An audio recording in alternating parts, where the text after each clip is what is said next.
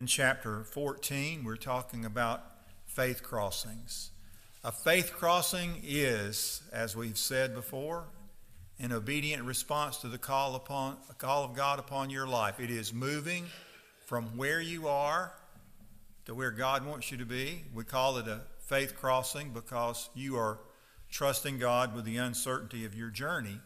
And one of the things we've noted about faith crossings in the book of Joshua, and it's just true throughout Scripture, it's a principle, is that faith crossings often result in the extraordinary activity of God. When you do what God wants you to do, God's got something on the other side of that that only He can do. Faith crossings fail when sin places a roadblock between us and the presence and power of God. But when we repent of our sin and we return to God, we position ourselves to experience anew the extraordinary activity of God. And when we looked at the Gibeonites, which is another one of those interesting stories in the book of Joshua, we learned that when we make a faith crossing, we place ourselves under the protective care of God's providence. So as we look at chapter 14 of the book of Joshua, the land is being divided, and now each individual tribe is going to have an opportunity to make faith crossings all their own. They've been doing this, you remember, as a whole congregation. They've been walking together. But now they're going to go their separate ways, and they each have their assignment. And so in the 14th chapter, here's the tribe of Judah. It's their opportunity, and from the tribe of Judah steps forward a lion of a man, and his name is Caleb. And so we're going to pick up in verse 6 of chapter 14 and read through verse 15 and then come back and make some observations about it. Then the sons of Judah drew near to Joshua in Gilgal, and Caleb, the son of Jephunneh, the Kenizzite, said to him, "You know the word which the Lord spoke to Moses, the man of God, concerning you and me in Kadesh Barnea. I was 40 years old when Moses, the servant of the Lord, sent me from Kadesh Barnea to spy out the land, and I brought back word to him as it was in my heart. Nevertheless, my brethren who went up with me made the heart of the people melt with fear, but I followed the Lord my God fully. So Moses swore on that day, saying, Surely the land on which your foot has trodden will be an inheritance to you and your children forever, because you have followed the Lord my God fully.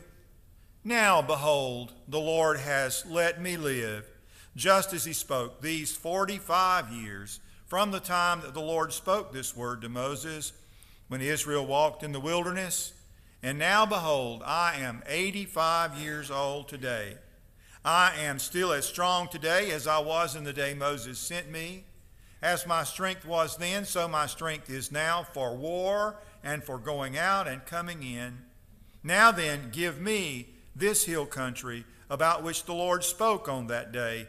For you heard on that day that Anakim were there with great fortified cities. Perhaps the Lord will be with me, and I will drive them out, as the Lord has spoken. So Joshua blessed him and gave Hebron to Caleb, the son of Jephunneh, for an inheritance. Therefore Hebron became the inheritance of Caleb, the son of Jephunneh the Kenizzite, until this day, because he followed the Lord God of Israel fully. Now the name of Hebron was formerly Kiriath Arba, for Arba was the greatest man among the Anakim. Then the land had rest from war. Pretty interesting passage of Scripture there. Maybe a little bit confusing because you don't know all the bits and pieces about who all these people were, but maybe we'll put it together as we go through. Most of the tonight we're going to talk about, by the way, making faith crossings in later life. I think we can say at 85 years old that Caleb was in later life. Most of the faith crossings that we make in our spiritual lives are made in the company of some person or persons who share that faith crossing with us.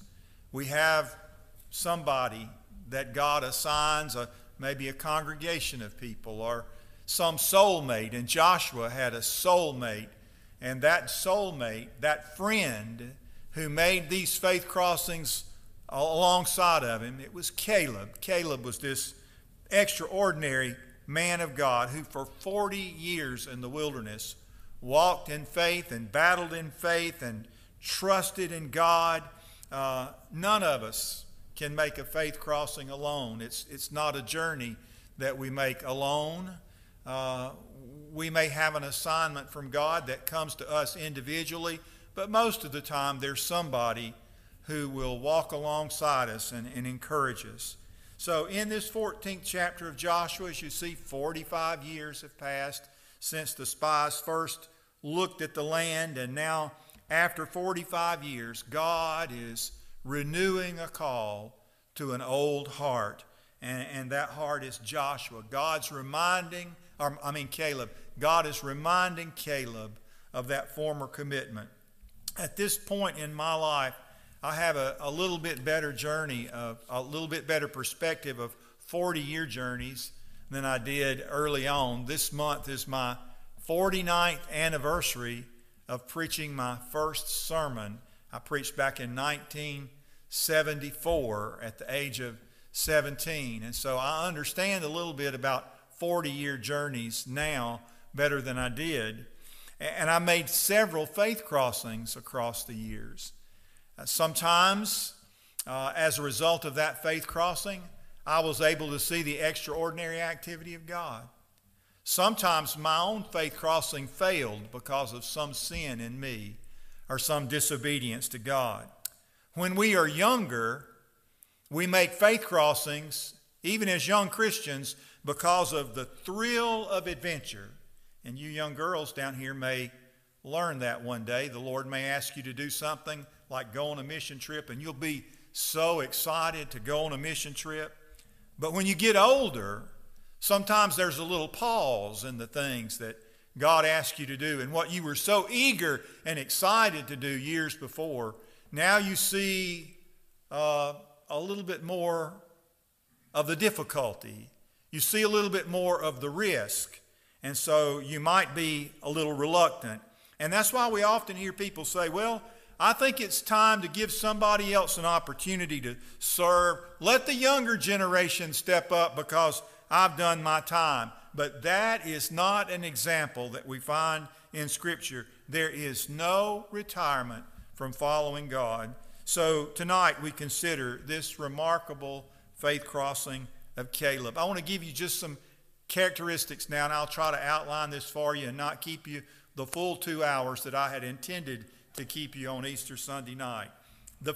Number one, the prime characteristic of Caleb's early life had been his entire devotion to God. And here in his later years, he remains so devoted. He had followed the Lord fully in the wilderness. He followed the Lord fully through the wilderness. He followed the Lord fully when they came into the promised land. Faith crossings demand such an entire devotion to God. Only through such absolute dependence on God will a faith crossing be successful. That's number one. Number two, faith crossings are never based on our own dreams of what we will do for God, but on the promises that God has made about what He will do for us. You can mark that down. Not on dreams about what you're going to do, but on promises about that God has made about what He will do for us. What Caleb is doing during his conversation with Joshua, if you'll notice, is reflecting on a promise God had made 45 years before. A promise he believed on the day God made it. A promise he never forgot. And it was on the strength of that promise that Caleb is making his faith crossing. At 85, he's still interested in fulfilling his assignment from God and laying claim to this promise from God. And thus he's ready to launch out and make this faith crossing in later life. Number 3, it's to be noted that Caleb was leading a delegation. Notice that. It's the tribe of Judah. Caleb steps up as the leader. Faith crossings in later life model faith to future generations, teaching them to trust and follow God. The young people in this church, the young families in this church will never learn to trust and follow God if they don't see the deacons lead out in faith, if they don't see the older heads in this church be willing to take some steps of faith and to have courage, to have trust in God, trust that's learned, trust that God has earned in you. He's put it in you because He's earned it. He's been faithful. And so you want to be faithful to God and teach the generation that comes behind you to be faithful. Remember, as we've said all the way through this, somebody always has to go first. Joshua was the one who was called. God said, you rise and cross the Jordan. And then it was the priest. They had to put their feet in the water. Somebody always has to go first and lead the way. Here it's Caleb leading the generation. Are you taking steps of faith? Are we taking steps of faith as a church, or have we retired so that we say we no longer follow God as wholeheartedly as we once did? If those who come behind us are going to make faith crossings of their own, then they're going to have to find us faithful. We're going to have to leave some steps of faith that they will follow. Will our steps of faith lead them to the brink of a faith crossing all their own? I have a paragraph here I want to read from F.B. Meyer. He said this about Caleb. He said, Caleb was always strong and true and pure and noble, like a rock in a restless sea. He was like a snow-capped peak in a change of cloud and storm and sun, a man in whose strong nature weaker men could hide, and who must have been a tower of strength to that young and new generations which grew up to fill the vacant places of leadership in the congregation of Israel. Is there a Caleb in this church who will lead the way for the next generation to make a faith crossing? Next, number 4, those who make faith crossings do so with confidence in an overruling hand of providence that guides and guards their lives. If you will notice, Caleb said, the Lord has let me live. That's an 85-year-old man. The Lord has let me live. I've come this far by faith, but I've also come this far in the providence of God, because I know that He promises 70, if by reason of strength 80. I've exceeded that, so I know the Lord has let me live. He's got a purpose for me. He's got a plan for me. I wouldn't be here if it wasn't through the providence of God. David wrote in Psalm 73, verse 24, with your counsel you will guide me, and afterward receive me to glory.